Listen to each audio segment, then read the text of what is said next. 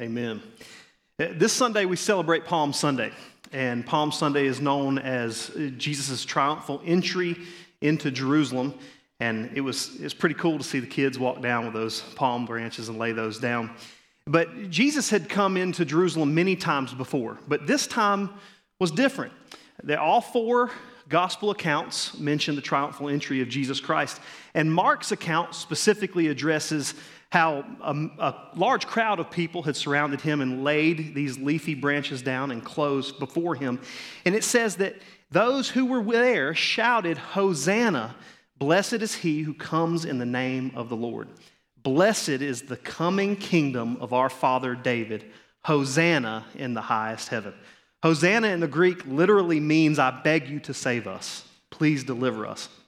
Now, there are several main takeaways that we should see from this, but there are a few that I want to point out really briefly. And the first is that Christ came to save us.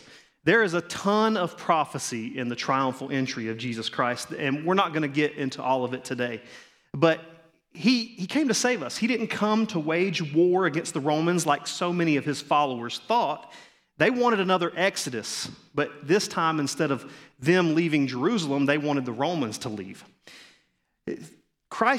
They wanted an end to Roman oppression, but Christ didn't come to ravage and ransack the Romans. He came to establish a heavenly kingdom, not an earthly kingdom at the time. The people would not fully understand this, and instead of seeing a conquering king, they would see what they thought was a bloodied blasphemer. The second takeaway we should see is that our circumstances can change in an instant. In a matter of moments, in the blink of an eye, in a heartbeat, seemingly overnight, or before we even know what's fully happening, our circumstances can change. Now, remember, this didn't catch Christ off guard. He knew what he was coming to do. He was fully God and he was fully man. But don't forget that one moment he was riding into Jerusalem being hailed a king on the back of a donkey, and the very next minute, people were shouting cries of "Crucify him." How quickly things can change for us. A horrible diagnosis, the loss of a job, the death of a family member, unstable markets, domestic and international issues that we see just all over the place. Things can change remarkably quickly, and the only way to combat this is to be anchored in a relationship with Jesus Christ. Lastly, we must understand that we are no different than those who were with Christ that same day. Oftentimes, we have ourselves as the heroes of our own stories. Even subconsciously, we have ourselves as the heroes of our own stories. But we are no different. We would have been right there with them, chanting Hosanna as Christ made his triumphal entry into Jerusalem, and then less than a week later would have been asking for him to be traded for a murderer like Barabbas and screaming, "Crucify him." As I sat down this week to prepare a sermon, I actually made some notes up for a sermon on the triumphal entry of Jesus Christ. Because it's Palm Sunday, that's what you do, right? There are thousands of churches all across the nation who somebody's going to step in their pulpit and they're going to preach a sermon on the triumphal entry of Jesus Christ. And that is just not what I felt led to do this morning. I could not come to peace with it. And I thought, you know what, I've been involved in church for most of my adult life. I know many of you have done the same. And likely we have forgotten more than we remember. But you know what, there's plenty of stuff in here that I can't remember if I heard a message on or not. So I prayed, I said, "Lord, just lay something on my heart that you would have me to preach." Because I did not feel led to preach a message out of the gospel accounts of the triumphal entry. And I think that's a good thing. I don't think we should ever preach something just because it's the expectation. As long as we're preaching something from the Word of God, I think he will be honored by that. So today, we are going to talk about some things that the Lord hates. We often have much conversation on the loving nature and the loving attributes of God. Even people who don't necessarily follow Christ will speak of his loving nature. They will talk about his love. There are, however, things that God hates, and we must study those things as well. This is vital because it helps us evaluate our lives as followers of Christ in order to make sure we are doing what we are called to do. So this morning, we are going to be in Proverbs chapter 6. Proverbs chapter 6, as you've seen on the screen, verses 16 through 19. And please turn with me there, and when you found your place, please stand for the reading of God's word.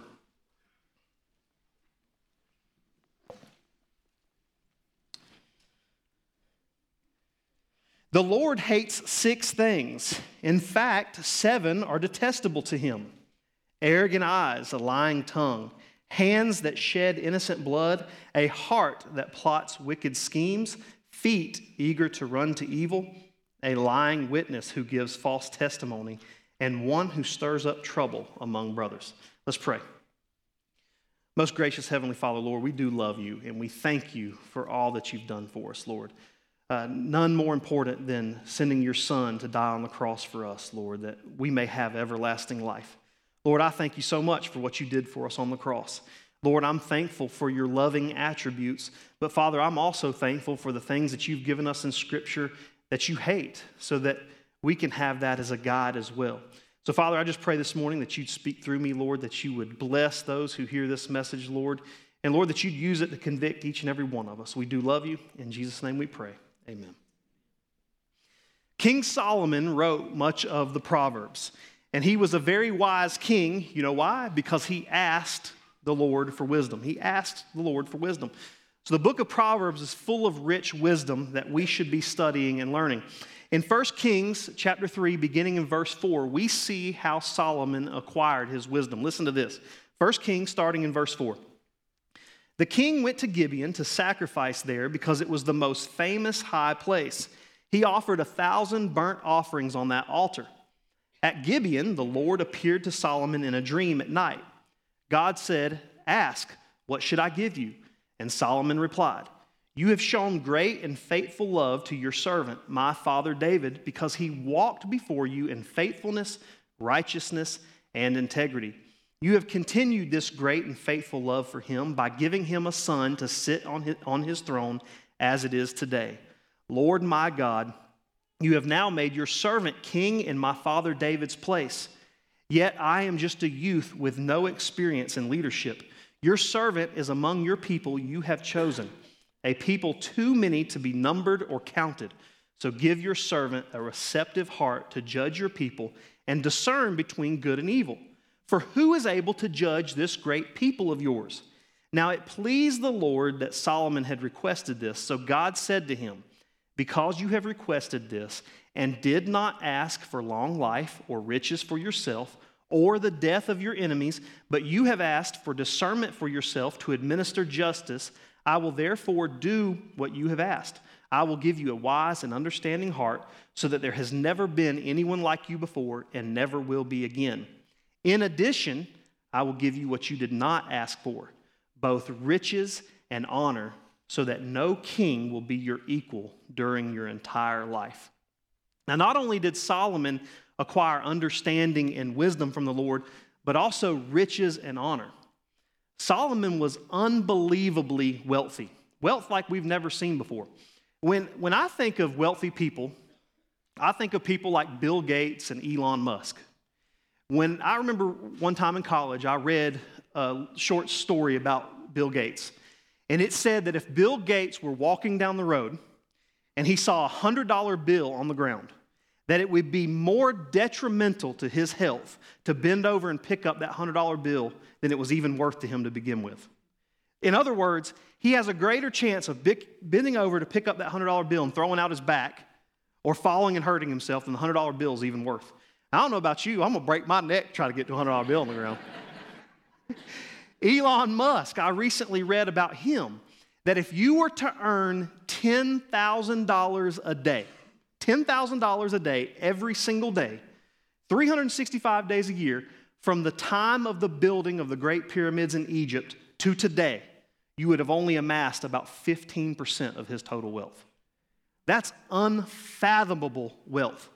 Solomon was more wealthy than both those guys. It is estimated that his wealth, by today's measures, would be about $2 trillion. That's unbelievable, $2 trillion. Think about that. Here's what's even more incredible, is that his wisdom was comparable to his wealth. And that's because he asked the Lord for wisdom. So here's someone whose writings we should really study. We should really commit to studying this and learning this and writing this on our hearts. So we see these, we read these. Let's focus on these. So Proverbs 6, starting in verse 16, the Lord hates 6 things. In fact, 7 are detestable to him. So the Bible's clear that God does indeed hate certain things. These are things that are wrong and detestable, and God hates them. Now, God does not overlook sin. Solomon points out here that there are these things that God hates, and in fact, there's other places in the Bible where there is mention of things that God hates. For example, in Isaiah 61, says God hates robbery and wrong. In Zechariah 8, says that God hates the planning of evil in the heart against one another. Revelation 2 says God hates the work of the Nicolaitans, which implies that there were dictators in their church there. If God hates them, we also should hate these things. God does indeed hate things. This much is clear. So if God hates them, we should hate them. These are things that are grossly immoral, and they greatly offend the Lord. So Solomon here says that the Lord hates 6 things, but then he says, in fact, 7 are detestable to him. So which is it? Is it 6 or is it 7? I mean, what's the deal with this writing? Well, this was a form of Hebrew literature. This was normal to them. This was normal conversation. It sounds a little strange to us to hear God hates 6 things. In fact, 7. I mean, that sounds a little odd to us, but this was normal. This was normal Hebrew literature to them, and we'll see why in just a minute, because a lot of times the 7th thing was kind of a summary of the other 6, so we'll see that here in just a minute as well. So Solomon begins with arrogant eyes. The Lord hates arrogant eyes. Your version of the Bible may say proud or a haughty look. What does it mean to have a haughty look or proud eyes? Well, it's actually a spirit that's within us. How do we look upon other people? Do we think of ourselves as better? Now, we're not talking about in the spirit of competition, okay, on a football field or a basketball court. There should be a little bit of an edge about you when you're standing out there and you're getting ready to go to competition. Our team's better. We're going to win. But when we're looking at individuals, this is like looking at somebody and saying, my intellect is more superior to that of this person. Why is that person in that position and not me? I could do a far better job than they're doing. That's what it means to have haughty eyes. We're saying that our intellect is better. We overestimate our own abilities and underestimate the abilities of others. These people can be very difficult. These people aren't generally very teachable. You can't tell them anything, and they can be very judgmental. And maybe at some point you have been guilty of this. I know if I'm honest with myself, I have been guilty of this at some point or another. I actually read a story once of a young woman who went to her pastor. And she said, Pastor, she said, we've got to talk. She said, I'm guilty of sinning. He said, all right, well, what's going on? She said, well, I'm young and beautiful. And she said, I can't help, but every time I walk into the congregation at church, she said, I can't help but notice that I am by far the most beautiful woman in the whole congregation. She said, no one else even comes close to comparing to my beauty. What can I do to stop sinning? The pastor looked at her and he said, oh, well, dear, he said, that's not a sin. That's just a mistake. The point is, beauty is in the eye of the beholder, number one. And number two, we can't have that haughty, proud, arrogant look about ourselves, can we? It's a sin. It's a great offense to the Lord, and he hates it. The dictionary defines haughty eyes as blatantly and disdainfully proud. It is the opposite of being humble is what it is. When I was a kid and something concerned me maybe a little too much, you know what my dad would tell me? He'd say, son, the world doesn't revolve around you. Maybe you've heard that as well. I can tell by some of the laughter. You probably heard it once or twice yourself. Arrogant eyes is a look and a spirit of thinking the world revolves around us. In fact, later in the Bible, in the New Testament, both James and Peter warn of this as well. He says that God actively opposes and resists the proud. I don't want God actively opposing me. The fact is, too, that none of us are immune from this kind of behavior, this kind of attitude. We must be on guard against a prideful, boastful attitude, and we must be cautious to guard ourselves against it. Solomon then mentions a lying tongue. God hates a lying tongue. We should never seek to deceive others. We shouldn't seek to deceive and lie to our family and friends, and we shouldn't do it to people that we don't know. Something we should avoid altogether. Now, most people have a list a subconscious list of things that they deem it's okay and inappropriate to lie about, and then things that we can't lie about. We draw the line right here. But the fact is a lie, and God hates them all. God is the embodiment of truth. Of course, He hates when we tell a lie. And lies almost never end with one lie, do they? You have to tell a lie to cover up another lie, and then you have to tell a lie to cover up those lies, and before you know it, you don't even know what the truth is. You have told this story, and there's so many lies involved that you don't know where the truth is, and you have a hard time keeping up with it. Have you ever noticed how lies have become commonplace in our society? Lies are just commonplace in our society. It's just second nature for many people to lie. Common business practices include lying. I got to tell you, I ordered a part for a go-kart back in December. So last year, December 27th, had 2 days old as a Christmas gift, go-kart breaks. So I get online, that's what we do, we order parts, get online, I order this go-kart part. And on the bottom of the screen, it said, if you order by this date, which I think was December 29th, says it will ship by this date. And I believe the date was January 7th. Well, January 20th rolled around, and I hadn't heard anything. So I called, spoke to a woman, and she said, oh, yeah. She said, well, that's actually on back order. It doesn't look like it's going to ship until about February 17th or something like that. So I hung up with her and waited. I finally got that part for that go-kart on March 28th, 3 months later. Now, I know that it's difficult to get anything right now. That's just the nature of the world in which we live. But it almost seemed like a lie to me up front to see that on the screen. If you order by this date, you're guaranteed to receive it by this date. Or it's guaranteed to ship by this date when it never shipped. Gas stations have bait and switch tactics. Y'all probably seen that before. They crack down on some of that. Lying is just all too common. We even lie to each other and our family and friends. We lie to our school teachers about why we didn't get an assignment done. We lie without even knowing it sometimes. How are you? I'm fine, even though your world's falling apart.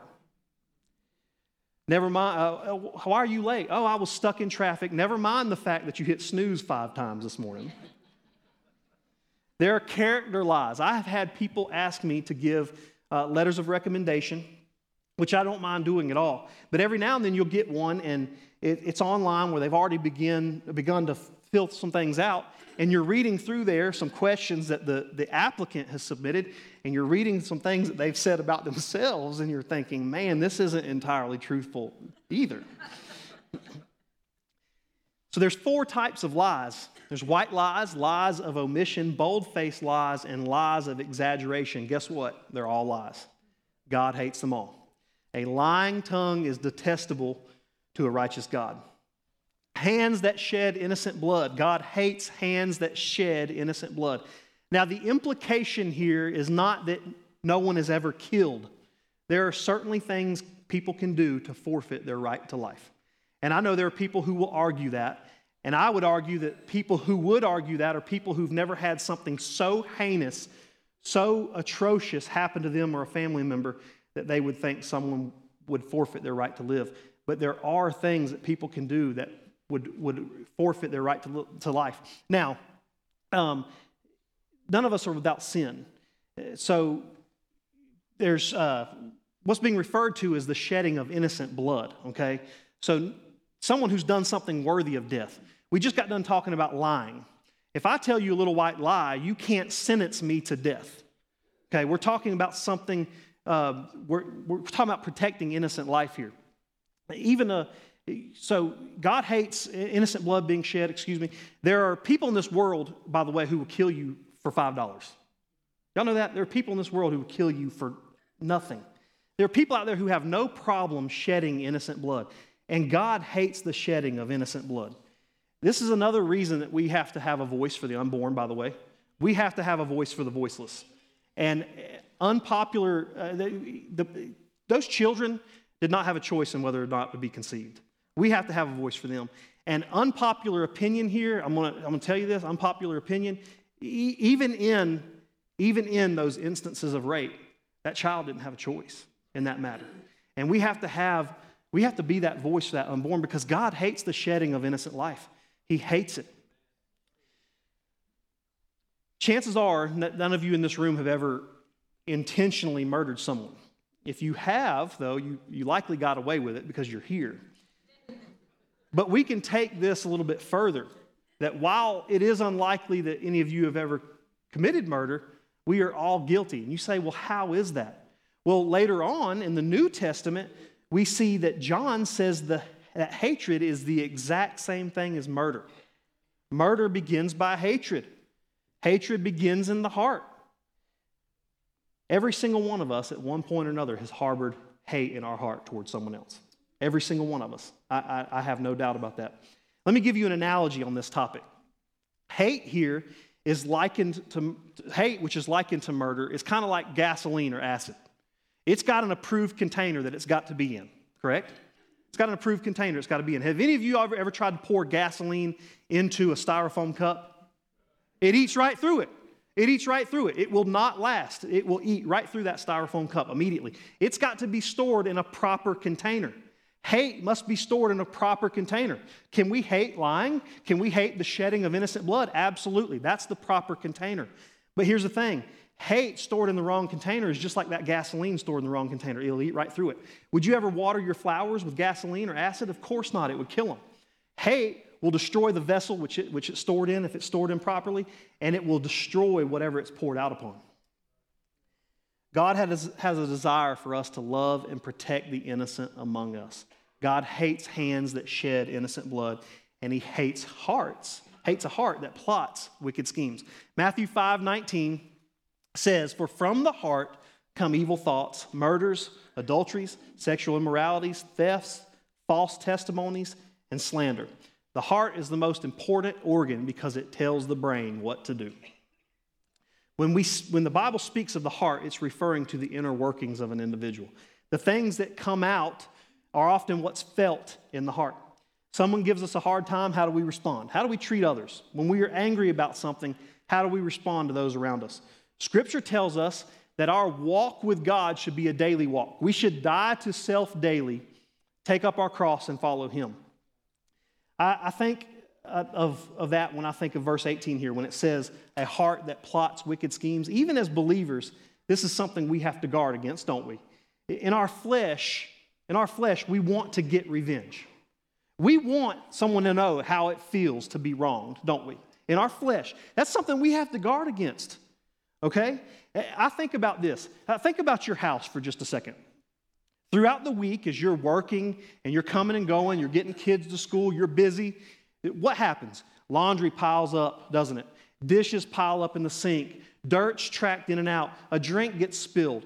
Well, at some point or another, somebody's got to empty that sink. They've got to load the dishwasher or wash those dishes. They've got to do the laundry. Thanks, Katie, by the way, for doing my laundry. I do appreciate it. Somebody's got to do the laundry. Somebody has to sweep the floor. Somebody has to mop. If we're never doing any housekeeping, then what's happening? Eventually our house is going to get so filthy that we aren't even going to want to live in it, are we? The same thing's true about our heart. As we go throughout our day, as we go throughout our week, sometimes we pick up some things. Sometimes some things happen. If we're not doing some heart keeping, we've got to guard against that. We've got to do some heart keeping just like you would do some housekeeping. I think about what Martin Luther once said. Martin Luther once said, you can't keep the birds from flying over your head, but you can keep them from building a nest in your hair. Same thing's true about our heart. I thought that was such a great analogy. We can't help sometimes the things we think about. We can help to focus and dwell upon them, though, can't we? There's a second part to verse 18 there that also says, feet eager to run to evil. And it's easy to read over that last part. It's easy to read over that and skip that because we immediately think of the worst things. We think of feet rushing to evil to do physical harm or robbery or assault or something of that nature. But and those things certainly apply, but when we are rebellious to authority figures in our lives, what about that? When we're rebellious, what about when we gossip? Tell others something that maybe someone trusted us not to repeat. Those things also apply, and we also must be cautious against that. We talked about that with the students this morning a little bit. Somebody that hadn't been to church in forever. I've seen that time and time again. Maybe you have.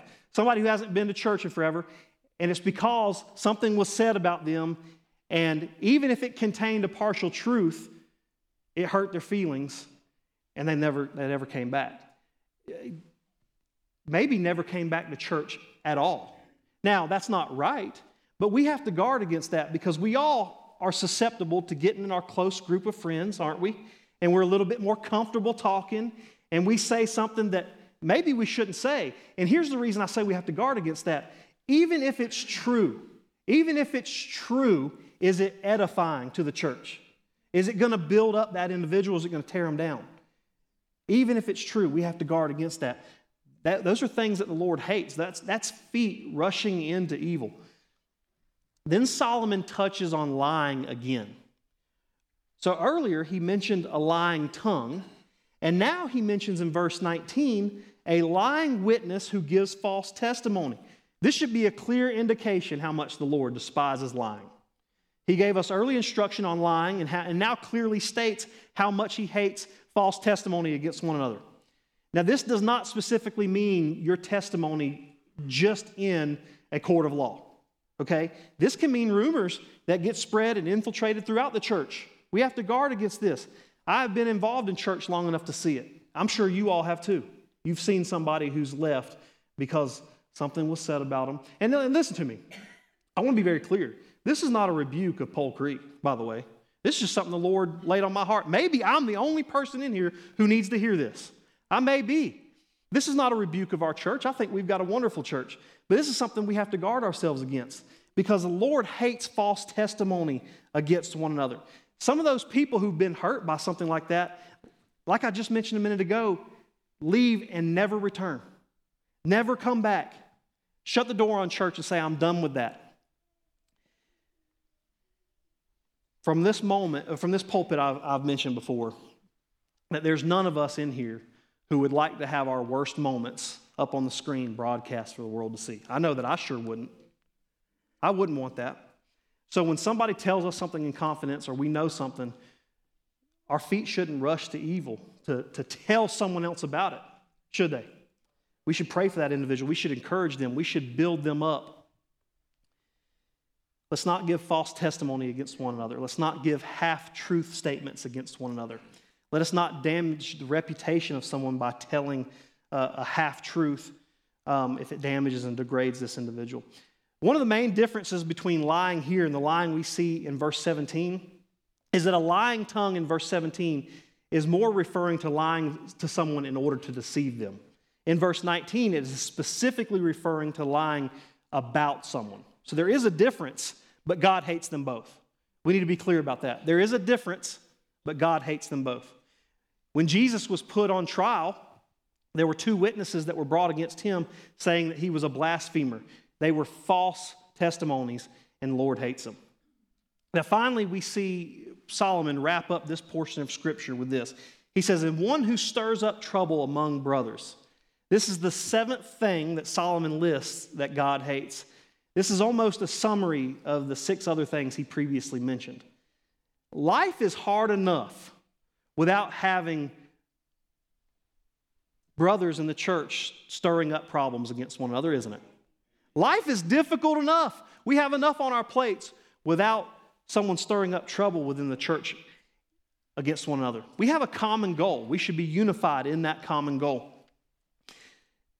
The other issue with this, when we see people creating division and stirring up division, is outside the church.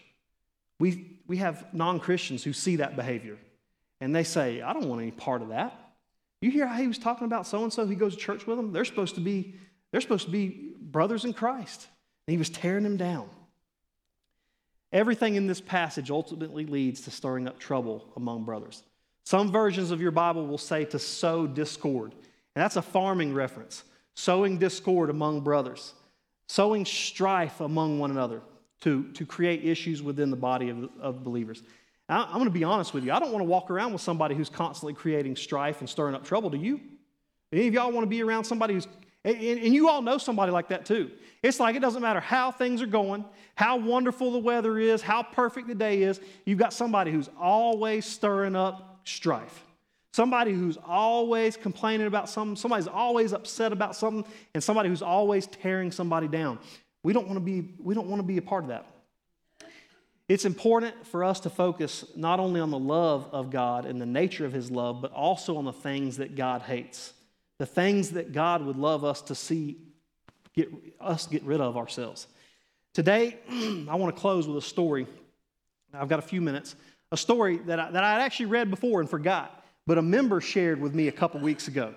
He sent me this message, and it was just a story. It's a story of a pastor.